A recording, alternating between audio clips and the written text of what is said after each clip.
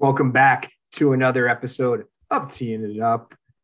We're teeing it a little higher this week. We only got one episode in last week. I believe this is episode 5. Not a math guy, never have been, never will claim to be one.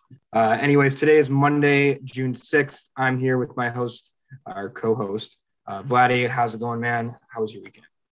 Weekend was good. Saw a bunch of friends. Had a kind of shortened week. I have every other Friday off for work, so I basically had a 3-day work week last week, which was really nice. Get that extra day off, relax. Other than that, work today was, I guess, usual. Nothing really special, nothing noteworthy. What about you? Anything new?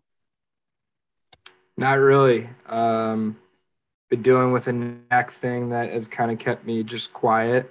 Which I guess is nice. It's annoying, but it's nice at the same time to be quiet. I'm ready to go out and be a little more active than I have been the last week. My golf game is definitely, I will not be teeing it up very straight, I bet, the next time I play, since it's been a while now with that. But yeah, I actually worked really hard today for once, so that was nice. There you go. We've got quite a bit to talk about. We're going to go into the NHL, the NBA playoffs, as we always do. We're going to cover the Live Golf. That's kind of the big golf story that's come out over the last week. Lots to talk about there. And we're going to finish up with another debate topic today. We're going to go through our GOATs. For you old folks that don't know what GOATs are, it stands for greatest of all time in all the major sports. We'll get into that. Starting off here, we're going to start with the NHL. Eastern Western Conference Finals, since we last talked, have began. In the West, it's been all Colorado. They have a 3-0 lead. They're about to drop the puck in about a half hour from the time we're recording right now. Frankly, I don't even think the Oilers have been that bad. They played that crazy 8-6 game in game one that looked more like a baseball score. Speaking of which, the College World Series is going on for baseball right now. They're not in the World Series part yet. They're just in the regionals.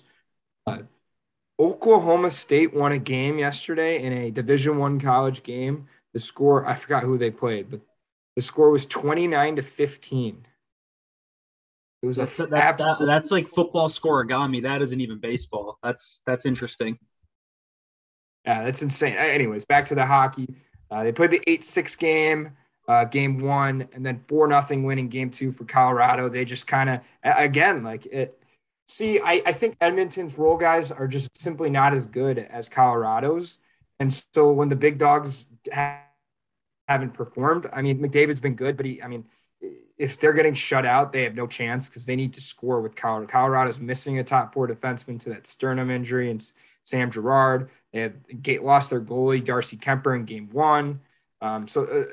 If they want any chance, they have to score. I mean, Colorado team plays at a pace that we haven't seen. I know I mentioned last week that we haven't seen that in years. I think they're better than those Lightning's teams. I think they're better than who won the cup before that. That Blues team. I think they're better than that Washington team that won it the year before that. It may be the best team since at least the 16 Penguins teams that won. Interesting. It's more. I'm just so impressed with Colorado than I really think Edmonton has been that bad. I mean, they lost game 3 the other night, 4-2. So 2 goals in 2 games isn't going to win you a series, no matter who you're playing, let alone Colorado. Kind of like I've said that McDavid and Draisaitl have been held at bay. They've just been okay in those games. Probably the biggest storyline I want to get into, because I think the series is over. I wouldn't be surprised if Colorado gets it done tonight. It sweeps. I think they're that good. I think they're very capable of that, and I think that will happen tonight. Actually, at least I bet on it, so it better happen. But the storyline. Game 3. So I didn't get to actually watch the game, so I only saw the clip. I don't know if you saw it. It was at the event we were at. It was being shown around. Evander Kane had a very scary hit on Nazem Kadri. Nazem Kadri is kind of that guy I told you plays on the edge, and he hurt the St. Louis goalie in the last round.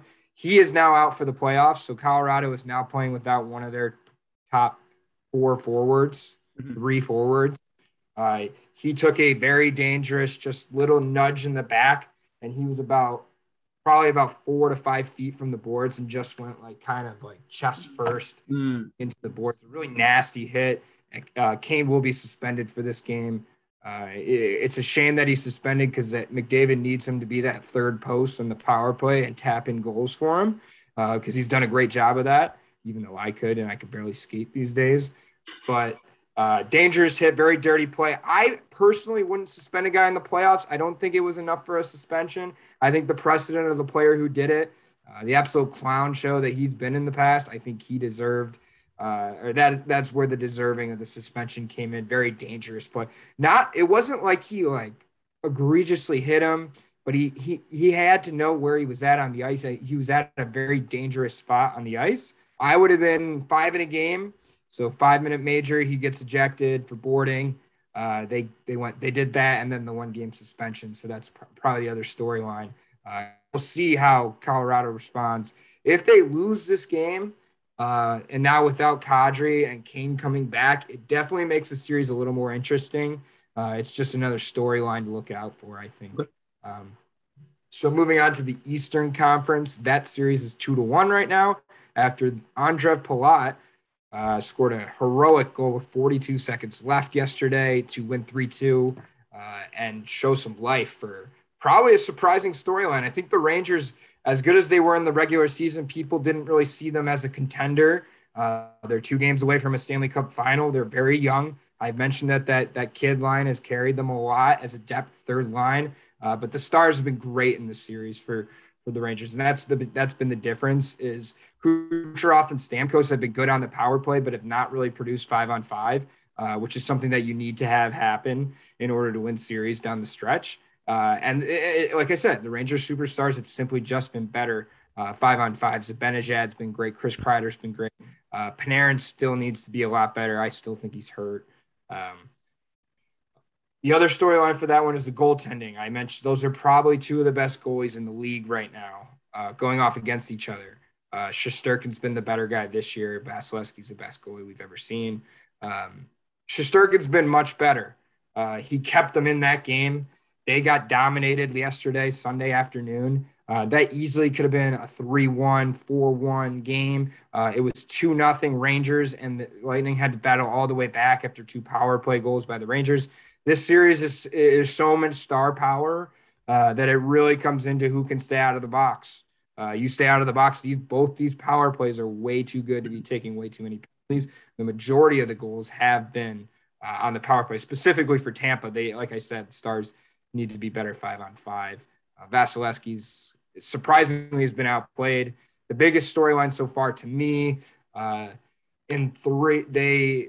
Lightning lost their 2 consecutive playoff games for the first time since 2019 when they were swept in the first round. Wow.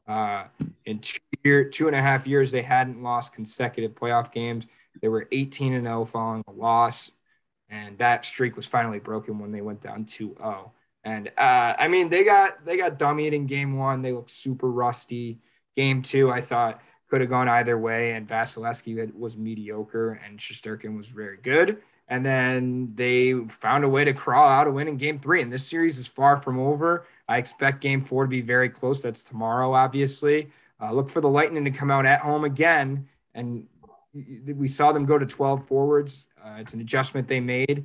I'd like to see John Cooper do that again. And I love both these teams. It's kind of a weird thing for me because I hate both the teams in the West. And I really I'm a big Rangers fan, and I do like Tampa as well. So it's kind of hard for me to watch those games because I really want to see both teams win. But this series is far from over at 2-1. I think either team can win it. So that's hockey for today. I won't go too far along. We'll move into the NBA. The NBA finals have kicked off. Yes, they've only played 2 games since we've last talked because they need 700 nights in a row, even if they're not traveling, before they'll play another game. So game 1 was Thursday. They apparently need 2 nights on a non-traveling situation. Okay, I can see the 2 nights like now from Sunday to Wednesday or whatever they're doing because they are going from the West to all the way. They're going from California to Boston. They're going all the way across the country. But when you're not traveling, I think 2 nights is ridiculous. I know they're trying to stretch it out. It can build more coverage, more media, more storylines, more buzz. The more spread out these games are, the more of an individual spectacle they become. So the series is 1-1. Game 1 was a Celtics rout-ish. No, it was definitely, you can't look at the box score and call it a rout. No, but that game was within 6 points. 15. That game was within 6 points for 45 out of 48 minutes. You can't do that. You can't blindly look at the box score. I mean, should I start teeing off on my finals takes, or you got something else to kind of add, or? Yeah, no, I was just to say game 2, Warriors came out in the third quarter and were classic third quarter Warriors, and they ended up winning the game big. Your thoughts on the first 2 games? I mean, yeah. So overall, I kind of want to look at the kind of the series as a whole, and then I'll kind of go team by team. I honestly think so far so good for both teams. If I'm going to be kind of honest, right. Boston was able to steal a game. They stole home court. However, Golden State has been the better team. They've been in control for 7 out of 8 quarters. It took the Boston Celtics shooting 9 of 10 from deep in 1 quarter. Not a game, not this. In 1 quarter, they were 9 of 10 in the fourth quarter of game 1. So you talk about routes, that obviously helps when you can drop 27 points on 10 shots and you only miss 1 of them from deep. But in game two, it was a 2-point game at the half. You can argue that it was anybody's game. Like they played fine in the first half of game 2, and then the Warriors came out and they had their own run in the third quarter. Yeah, no, that's correct. But that's what I'm saying is they're not. They're kind of playing at their tempo. It's their offense. The one thing I do want to say is the refs look like they're letting them play, which is great. You don't really want to see the 65 fouls in 1 game or stuff that you'll see in the regular season. But if we're gonna go kind of individually, I was gonna say Robert Williams proved me wrong. I know I said this last week that I thought it'd be a little bit less of a factor given that Golden State's a little bit more outside oriented, but that rim protection presence on drives is incredible. He's averaging 4 blocks a game or something absurd like that. Marcus Smart is everywhere. This is one of the best defensive teams I think I've seen in recent memory.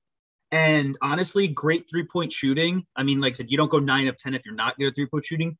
However, it's a little bit more tailored to the fact that you need Jason Tatum to penetrate. You need the defense to collapse and he kicks it out. When that happens, it's great. When it's a little bit more ISO ball and you've got Jaylen Brown pulling up which might not be his game, or Tatum with some weird step back, the shooting drops off a little bit. The one thing that really killed him in the third quarter, like you said, of game 2, you got to defend the pick and roll. I guess that's what I saw out of Boston side. From Golden State side, Steph Curry's ridiculous. Maybe Boston should try guarding him. Like the whole don't guard Steph Curry approach is not a very successful one. You've got guys going under. Well, they tried it in that first half of game 1. Yeah, no, I mean you have guys going under on screens. You have guys going over on screens, and the big that's coming to help out's just dropping off, and you leave Steph Curry with a semi-uncontested shot. I mean, he'll make it blindfolded. Game 2 was interesting because the Warriors looked a little bit more static. Like I said, it was a lot more pick and roll as opposed to just let Clay and Steph run around off ball with a million different elevator screens to get him open. But it clearly worked. Klay Thompson has had, I would say, a very, very, very subpar series to date. The shooting is just not there. And I would say he's got to look to – I think he's got to look to get to about 20 points per game. I think without that, they're going to have a very tough time going forward. Defensively are holding up well like I thought they would. Wiggins, Green, Kevon Looney holding down the fort. And I did want to say one thing. Draymond Green taking jump shots is actually comical. I mean, his form is terrible. The ball's going off the side of the rim. It's peak comedy. But, dude, you want to people talk about like Klay Thompson hasn't been Klay Thompson, but Draymond Green, like when they were that 16 team that broke all the records, like he was like, I mean, he was no scorer, but he was a competent offensive third option on a real team. He looks like he should be out there like being the big man in your dad's like Saturday pickup game. Yeah, no, I mean, yes, the jump shot is gone. I don't know if it's because he just doesn't feel like he needs to anymore, but Yes, I remember the 15-16 final series. He was shooting 4 of 6 from deep. Those were like every game. Like he had some kind of stroke. I don't know what it is, but again, looking forward, I want it for the next couple of games before we meet next Monday or whenever we meet next. But how's Boston going to play at home? Miami and Milwaukee are both able to steal games. So I want to see, can Boston defend home court against teams that are better than the ones that they were allowing to beat them before? And like I said, can Klay Thompson put up 20 points per game? If you can get to that, I think they're in good shape. I think the offensive firepower will come through. But I think that's it from the kind of the finals recap so far. Is it something else you want to add? No, I just real quick. It's kind of a weird. When I was thinking about what I wanted to say about it, it's weird in that I really do think. I think you're fine. I think you're okay with your at for either team. Like you said, the Celtics had to go 9 of 10 from three in the second half in game one to beat you. If you're the Not Warriors, the second half, just the fourth quarter. Just the fourth quarter. Right, just the fourth quarter. And you absolutely dominated them in second half of game two. So if you're the Warriors, I'm okay. And like you said, the Celtics were able to steal one, out west, which is all. If you want to win a series, you do have to win games on the road. Yeah. It's a fact. So actually, it's not a fact. You can actually lose all the games. It depends on if you're the higher seed or not. For the Celtics, the Celtics, they needed to win one to factually be able to win the series. So I think either team, I think you're fine with where you're at for either team. Do we want to do a quick little recap of the Live roster, whatever's going on with the Live tournament that's starting up this week? Yeah, let's dive into it. You want the first word? Sure. So the Live Golf League, if you don't know what it is, it's being ran by former pro golfer Greg Norman. It's Saudi backed. It will take place all over the world. It is what they're saying. It's trying to be a complement to the PGA Tour. The PGA Tour is saying they will not allow people who play on the Live Tour to play on their tour. So the roster came out since we last podcasted. Biggest names, obviously the one that came out today is Phil Mickelson, rumored to be getting around $200 million, I read, to play on this tour. Ricky Fowler was announced today. Other big names include Ian Poulter, Sergio Garcia, and of course, probably the biggest name and surprise for me is Dustin Johnson, who in, I believe, February came out and spoke his allegiance to the PGA Tour and said he would never do that, or that was not in his cards. And here we are 3 months later with $125 million guaranteed on the table. That must have been an expensive wedding with him and Paulina. Yeah. You would have think Wayne Gretzky, his father-in-law, would have had enough money to pay to at least if he needed $125 million for that wedding. He's in rougher shape than Phil is. Lots of alcoholics there, so bar tab was quite a lot. But no, I mean, I guess my thoughts on it, the roster that they have lined up, I think I actually think it's still kind of dynamic. I think there are still people that will defect over. But personally speaking, I don't really have an issue with this. Like, I know there's the people, the golf purists running around screaming at clouds, how could you do this? Like, it's a job. If you took away the labels of everything and said employee goes to better company to make a lot more money, okay, what's wrong with that? And then the other thing that I know everyone's been talking about, like the whole concept of the blood money, it's Saudi back, this and that. I think that's a little bit of bogus to me. I mean, you've got about every part of the United States that comes from China. We don't complain about blood money when our Nikes show up, and when every clothing item that we buy comes from a sweatshop where kids are working for $3 a day. We don't talk about blood money then. I don't think the issue is the people that fund the PGA Tour are people that are normal people, and the people that are directly funding this tour are people who don't respect women, are known to assassinate people and discriminate against people based on their sexuality, their gender, their race, everything. So that's the difference. So I don't know. I don't go as far to say it's bogus. I understand where you're saying, and that, we have this holier than life perspective as in the US. That's all not necessarily true. It's like we do live in this bubble. So it's not so easy to say that. And I actually happen to agree with you. If people really, at the end of the day, people need to decide. It's similar to me, maybe to a lesser extent, in the steroid argument in baseball.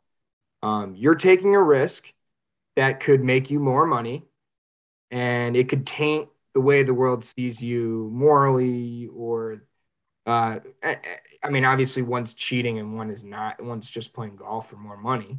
But it's the same kind of perspective as you have to weigh your options. Can I handle, what's going to come with this negatively, as I'm perceived by the world, in order to make this chance or choice. And you are seeing the second and third highest winners on the tour in Phil Mickelson and Dustin Johnson choose to do this. Yeah, I mean, no, I think you put it perfectly. It's choices. It's what are you comfortable with being labeled as? What are you comfortable living with? What's your conscience like? Absolutely. So that's just. I think we'll see what happens. The Saudis do have endless amounts of money, so like I said, who knows where this goes? But it's just one of those where I think we follow it along every once in a while when something newsworthy hits about it. But right, but I'm gonna flick on that first event this weekend in London. I'll give it a watch. So it's already got my viewership. Yep.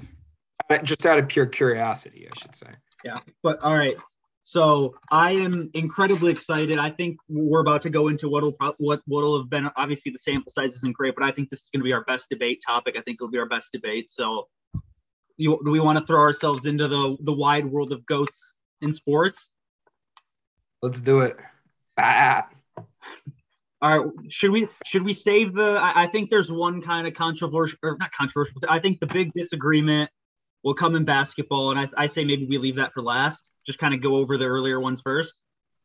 Sure, I have a full page of notes for just basketball. Oh, so do I. And all the other sports made their own page, and basketball got its own one. I'm the exact same way, but all right, let's start with hockey. Okay. I think should we get the easy ones out of the way? Because I think hockey's by far the easiest. I mean, yeah, that's what I'm saying. I'm just going down my list and kind of get the ones that aren't basketball. But for hockey, I said Gretzky. I think, yeah, it's Gretzky. He leads in goals, assists, points. He's won 4 Stanley Cups. He's the only player, I believe, that's hit 200 points multiple times.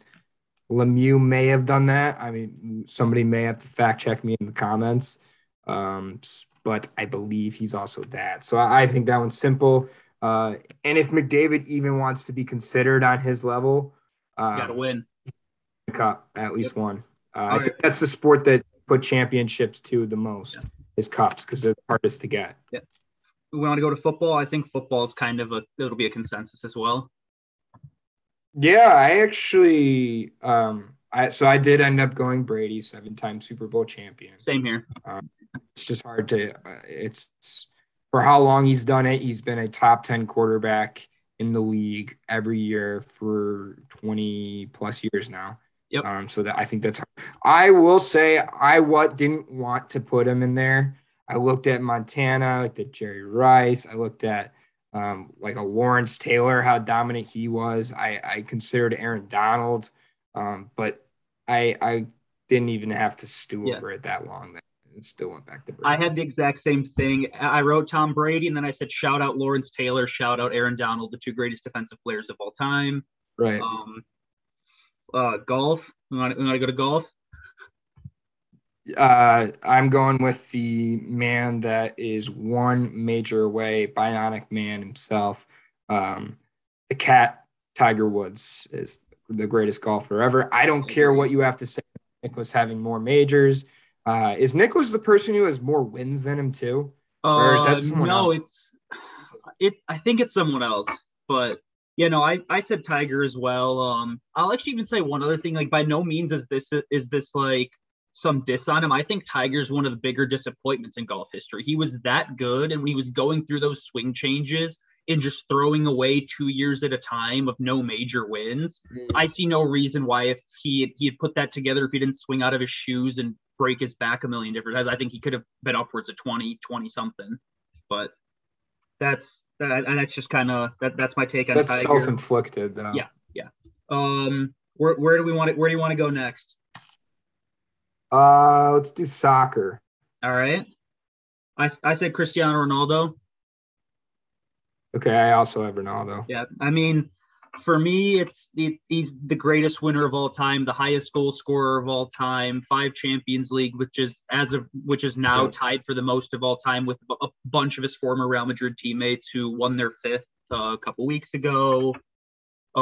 He's won with so many different teams, which is I think what kind of gives him the edge. And I also just think that the things that him and Messi were doing, we obviously have to throw the shout out there. It's kind of like, I think it's kind of like the 1A, 1B. It just comes down to a little bit of personal preference, but the things that those guys were doing was absurd. So I went with Ronaldo, but I was Googling fun stats, and there was one stat I wrote down that was the reason why I chose Ronaldo over Messi. Ronaldo has scored a goal in every minute of a 90-minute game.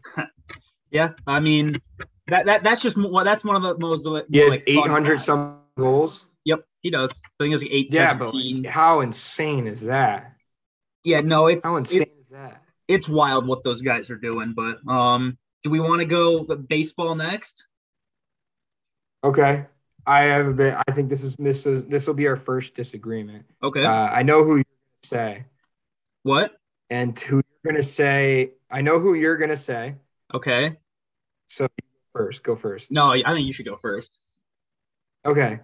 So who you're gonna say is my number 2, and I'm gonna sound like a boomer baseball writer. Okay. It's because of the rights. They are so comparable. My one and your one in stats. At the end of the day, the deciding factor was this man's that I'm about to pick swung with the wrong hand, his hands going the wrong way, and still put up arguably just as good of numbers. Yep. And that's rest in peace. Hank Aaron is the greatest baseball player of all time. I mean, 750 runs. That's second to Bonds. He's third in hits all time. He's first in RBIs. He's first in All-Star appearances with 25. And he hit home runs in the 50s, 60s, 70s, and 80s. No, the longevity's there. It's amazing. I did have Barry Bonds.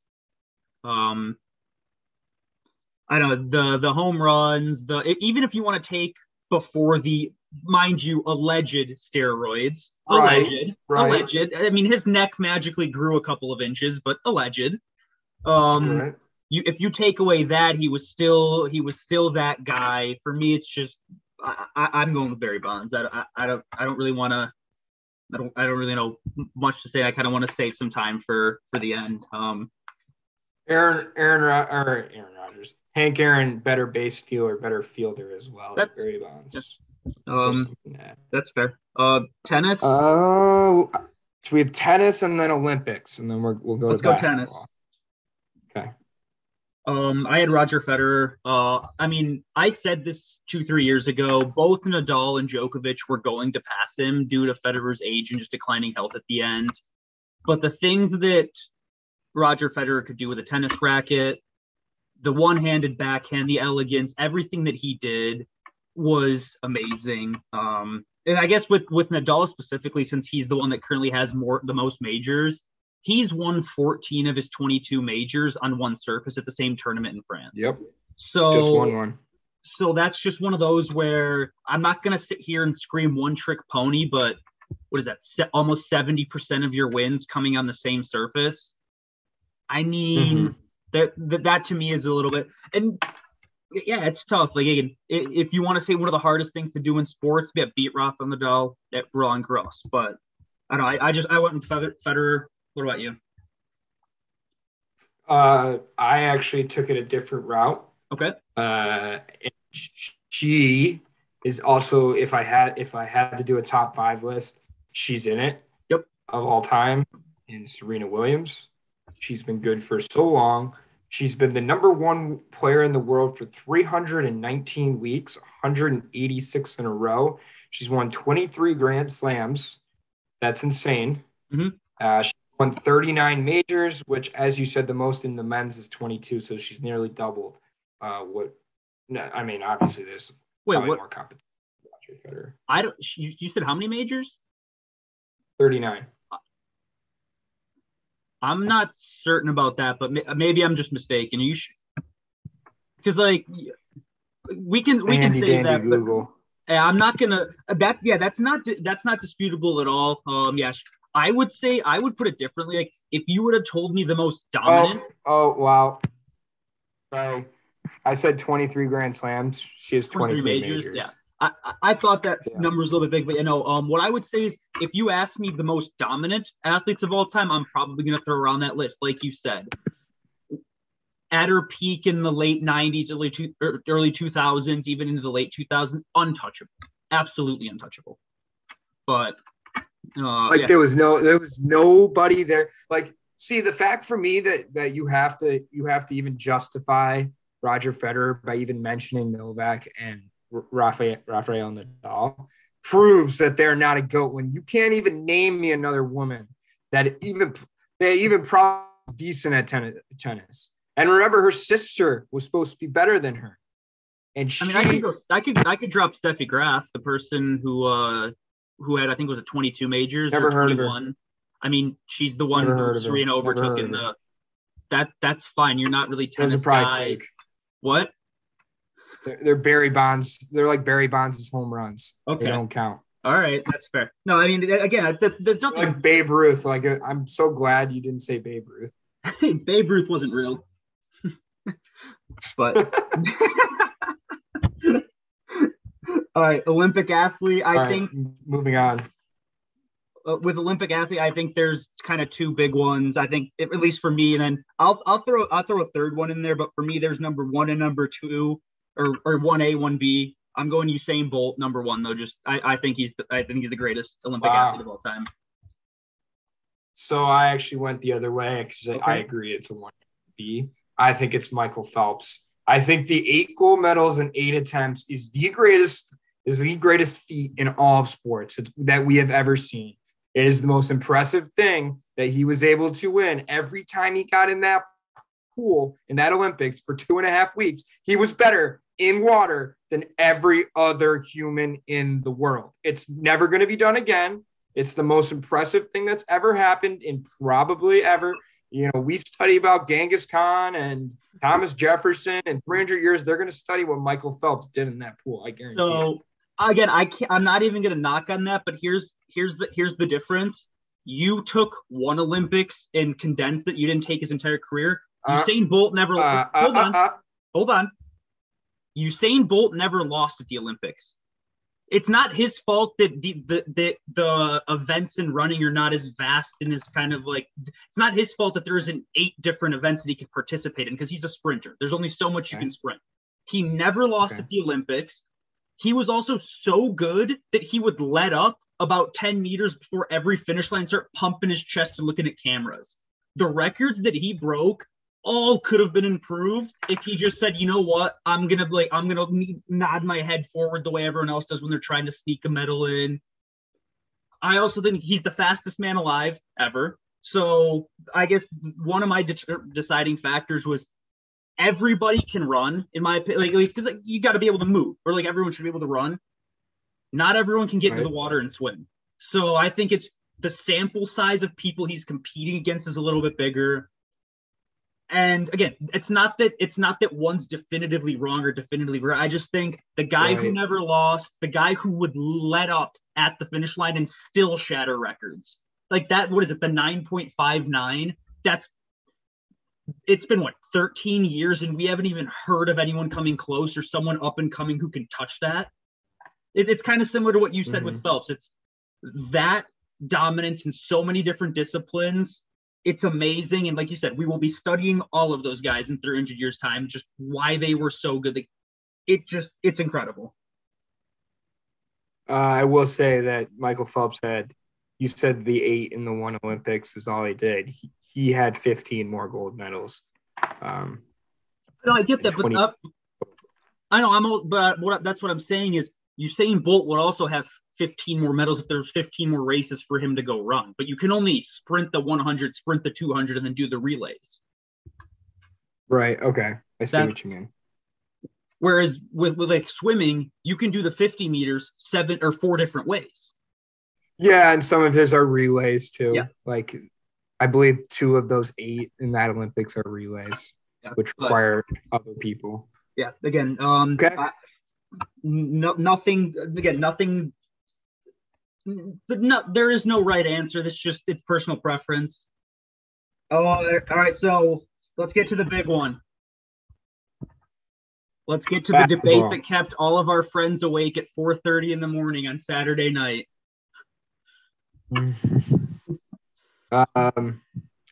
Greatest basketball player of all time is Michael Jordan. LeBron James. Here to I'll give you one analogy. It's been used many a times in my life. And if you're listening to this podcast, you've probably heard this analogy. I think it speaks words, and I think it speaks volume to my argument. My argument is essentially based around it. It's not going to be the entire argument. Okay. Vladi, you like to indulge and maybe go out with some friends on a Friday night. Okay. Say you go out 10 times. Yep. And say you're trying to go home with a friend. Yeah, there you go. You meet at the bar. Yep. And you go out 10 times, which for you in college might have been what, like a week? A week and a half, yeah. I mean, Thursday through Tuesday through Saturday, and then run it back the next week. Yeah, okay. Anyways, in that 2-week time, you go out 10 times. Yep. You make a friend and go back to your dorm room with said friend 3 of those 10 times. 4, but 4, correct. Yeah. Sorry. Can't basic math. There you go. You're shooting 40%. Okay. You have a 40% success. Yep. You go out 6 times. You get to avoid 4 more hangovers. I don't get hungover. You get to I don't have to worry about that. 4 more times. You get to work out the next day because you feel great. You get to work out at night. You get to study more because your brain is not fogged from going out those 6 times instead of those 10 times. You may even choose to pick up a new sport in between those 4 times and play it professionally, I might add. Oh, because you were forced into retirement because you gambled on the other sport that you were playing? Those 6 times that you go home with said lady friend every single time. Okay. You go 6 picks. You go 100%, and you're 60% better than said version A. Yes. So you're taking the numbers and you say 60% better, but you're not factoring in volume. So I would say there's different levels of that. So I don't want to get too into that. I'll just say this. You are giving Michael Jordan more credit for losing in the first round to plumbers than you give LeBron James for losing in the finals to some of the greatest teams of all time. For losing to the greatest team of all time. Actually, no, he had to beat them because he was that good. Like where do you want you say it's to plumbers though. I wrote down these teams that he had to beat. He had to beat the bad boy Pistons, one of the greatest teams of all time. But he never beat them until they broke up. He didn't beat them though. He needed Rodman to leave. No, that Rodman came after the first repeat. Did he? I'll give you one. There you go. You'll have 2 points. You'll have 2 points at the end of this. I have one more point to give you afterwards. You're done. He played that New York Knicks team. That was like consistent, legit playoff team. That was one of the better teams of all time. He had to go through Magic Johnson and the LA Lakers in the finals. Magic Johnson retired the year after, or no, Magic in 94. What? In 94. That's after Magic Johnson retired in 90, didn't play for 4 years, then came back for a one-off. Magic Johnson's last ever season was Michael's first title. He played HIV Magic. There was no Kareem on that team. Michael Jordan has never played a team that has 2 top 15 players of all time. Okay, and LeBron's played 1? He played him twice, but yes. He only beat him once. Well, I guess, yeah, No, well, they didn't even have Durant for the first one. I was just going to say he actually had to play that. You think if the KD Warriors were playing Michael, you think that ends any differently? So if we're going to talk about LeBron, if we're going to talk about LeBron's the later Cavs years, LeBron James, which I think is the only title that counts and is impressive to me. It's the one he did by himself against the Warriors. I'll say first of all, Michael Jordan never left the first round of the playoffs without Scottie Pippen. LeBron James carried a dude who was sleeping with his mother to the finals. Bro, and they played nobody. The Eastern Conference was notoriously terrible during those years. Kobe's in the West. Okay. Shaq was in the West. Shaq was out of his prime at that point, but I know what you're saying. The Spurs were in the West with Tim Duncan and the Spurs. Yeah, all the good teams were in the No, again, but you want to bring up Tim Duncan and the Spurs. He had to play those guys. He had to play Popovich. He had to play against Duncan. He didn't have Phil Jackson to run the triangle offense for him. He didn't have Scottie Pippen. He was running around with Zildrunas Ilgauskas and Anderson Varejao. That sounds like a group of reggae singers from a Brazilian festival. Okay, but the argument is kind of irrelevant to me because Jordan did the same. Yes, okay, he made a conference finals, and Jordan could only make it to the first round. I think that's a wash, and that they both didn't do anything with nothing. What do you mean by it? He made the NBA finals? The only other blemish, I'll give you this just to get this out of the way. The only other blemish on LeBron's entire career is ghosting the 2011 finals, just forgetting that he was actually a part of the team. Other than that, LeBron James was. Do you understand how good LeBron James was? They gave Andre Iguodala the Finals MVP for holding LeBron James to this stat line: 36 points, 13 rebounds, 9 assists. That was LeBron James' stat line in the 2015 Finals, and they gave the dude who was defending that the Finals MVP because he's like, oh yeah, you stopped LeBron. LeBron James will go down with the most points in NBA history, and people can make the argument scoring is not even the best part of his game. The facilitation, the improvement of his teammates is. You can also then look at this. The expectations of each player were different. I was looking at this video, and I might quote this directly, but Michael Jordan, top third overall pick, you had a feeling he was going to be good, and then he ascended to the greatness. LeBron James was 17 years old. They sat him down on national TV and said, you are a bust if you are not a first ballot Hall of Famer. And he exceeded that. He overachieved. The longevity. Kareem in year 19, 10 points per game. LeBron, 30. LeBron also does it on better shooting splits, although marginally. 51% from 2 as opposed to Michael's 50% from 2, and then 35% from 3 as opposed to Michael's 33% from 3. He's the better rebounder. He's the better passer.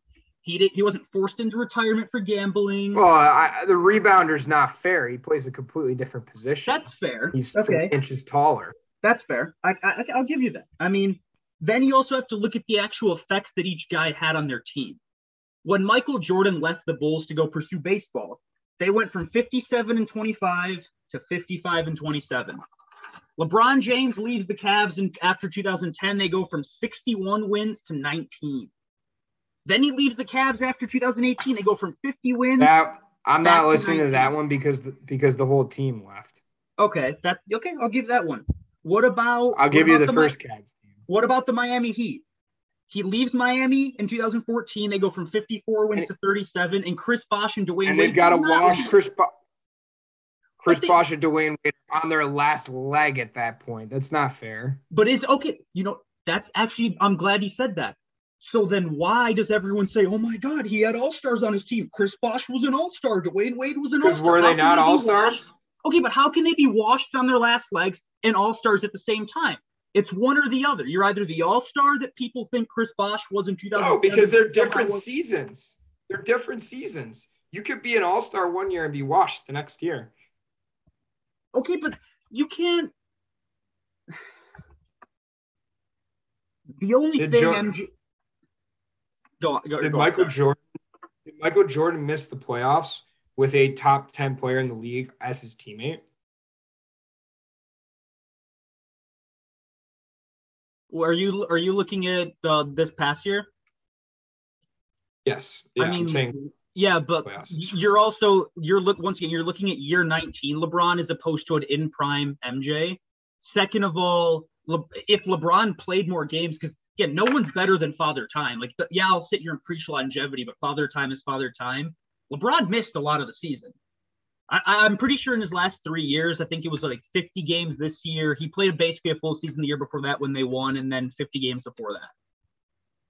I mean, again, that's the only reason for that is the bubble break. He had a break before he went back in the bubble. I mean, you're not wrong. I can give you that. Does it make so? But everyone else got a break, so it's not like it was something that was unfair or that was unfair that only he got a break. It's not like everyone else kept playing while the Lakers were out. So, no, I'm gonna leave with this statement. If there is one guy who's being double teamed, actually, if I'm being honest, I'd pick someone else over these two, but we're comparing these two. Okay. For game on the line, ball from just inside the 3-point line. You're really gonna hate my answer to what you. Who do you want shooting that ball? I want to take the guy that goes. I want the guy who's so good that you're not in that position. I want the guy who won the game in the first 47 minutes, and you don't have to worry about the last 3 seconds. That's not an answer. So the only game's on the line. You just made a point that said, "Oh yeah, he'll take a shot." That's one shot. No. Yes, you just to me the greatest players come up with the greatest moments and have to be the best. In the greatest times, they have to be the best. Jordan with the game on the line is the greatest player to ever dribble a basketball. And LeBron James isn't. He should go back to doing Taco Tuesdays with Bronny, and he's gonna play until he can barely walk, just so Bronny can be a okay. But that's what I'm saying is when the game, take the guy who doesn't make the game on the line that often because he's so good in the first 3.99 quarters. But when does he do that? When does he do that? He's 4-6 in the finals. When does he do that? For all I care, he's losing most of those. Games. So let's do that. How many of those years was he on the better team? Twice. Twice. 11 in 2020 were the only times he was on the better team. And like I said, I'll give you the 2011 finals. That is the only blemish on LeBron's record was that he ghosted. What about when it was 11's when they lost to the Spurs, right? The Mavericks. That's what I'm saying. The 2011 finals when they were a better team. You're playing what's left of Jason Kidd, whatever the hell Jason Terry was at that point.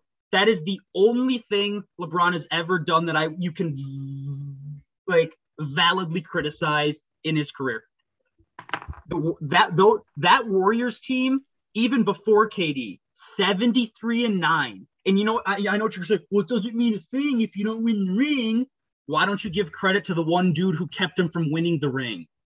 LeBron James in 2016 went on the greatest 3-game stretch that basketball would ever see.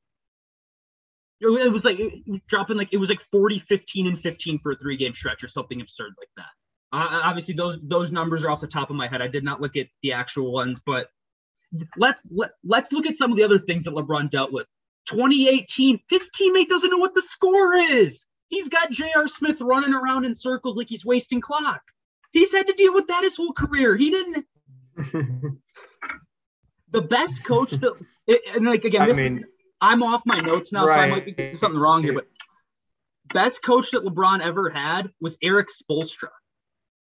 Phil Jackson won 5 titles after LeBron, or after MJ. I mean, with Phil Jackson, you could say is one of the biggest, Fugazi best coaches. Oh, get out of 11 titles, and you want to call him right? No. Let me make my point. I don't doubt his greatness, but he had Jordan and Pippen, Rodman in the last 3 years, and then he gets Shaq and Kobe.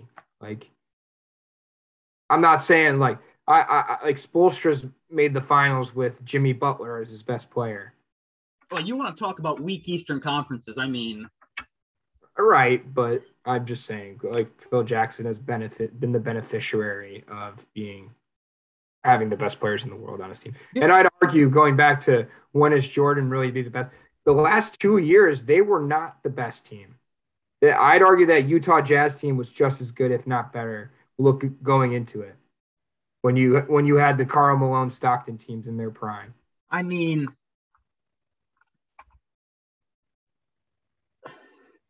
I'm like tentative and not tentative because like and unfortunately, I will admit they played the 90 through 93 wins. They didn't play the best team because the East was the strong conference at that point, and that they were playing the Celtics and the Pistons. The Pistons were the best team they played those years in the conference finals. I mean, yeah, that's fair. It's just I do want to say one thing, and like again, this is more of a question. Was Malone still in his prime at that? Because like he retired. I know he was on the 04 Lakers team, but at that point he was a Band-Aid. He didn't even play when we slaughtered the Lakers in 04. But was he still in his prime, or would you say kind of starting to go down the back end? Because I don't really know what year he was drafted or anything. But again, this is more of a question. I just know that when his career ended was a lot closer to 1998. I think it's I think that team's peak was kind of the same as that Bulls team's peak, and that was their last run of being great. Okay. Like after that 96 win or 98 win, sorry. Mm-hmm. Right? Yeah, 98. 98. They kind of fell off, kind of like how the Bulls were dismantled. Yeah. Like at that time, Karl Malone was a top 5 player in the league at that point. Yeah. I mean, it's just like, who would you say is the best player that that Michael played against while once again still in his prime? Because like I'm not going to count the last 3 games of Magic Johnson's first career as Magic Johnson in his prime. Who was the best player that Michael played against in the finals? Would you say it's Malone? Charles Barkley, maybe? Yeah, Malone or Barkley. Tim Duncan, Steph Curry, Klay Thompson, Kevin Klay Durant. Thompson? When he's your third option, yes. Klay Thompson's going to be top 50 player of all time when he's done. And give me that. The third option on the Warriors. Bro, Barkley and Malone are top 30 players of all time. But they were the number 1 option. You had Kawhi Leonard. You also had to go through and play the most physical, hard-nosed team in all of basketball. Isaiah Thomas has got to be up there too, no? I was saying in the finals, but yeah, if we're gonna count on the runs there too, that's fair. I was saying specifically in the finals since according to the MJ lovers, Michael actually only played for 6 years in his career. The Wizards years, they didn't exist, you know? Yeah, well, that was collecting a paycheck from doing a little too much gambling on the golf course. I'm gonna leave. That was like Phil Mickelson joining the Live Tour. I'm gonna leave this here. Slightly banterous, but the only thing MJ was ever better at was selling shoes and hanging out with the Looney Tunes. That was it. Better. That's another thing he's got going for him. Much better. See, LeBron has always been in this guy's shadow. He had to make the stupid same movie as him. Same movie. He couldn't have done anything less. I want to be Jordan-like than make the same exact movie. I want to see if I wrote something else down just so I can get some kind of last punches in, you know? Oh, God. Oh, yeah, but no,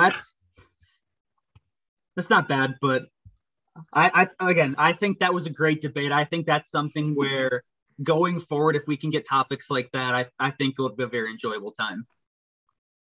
Tell us in the comments who you think won and why it was me.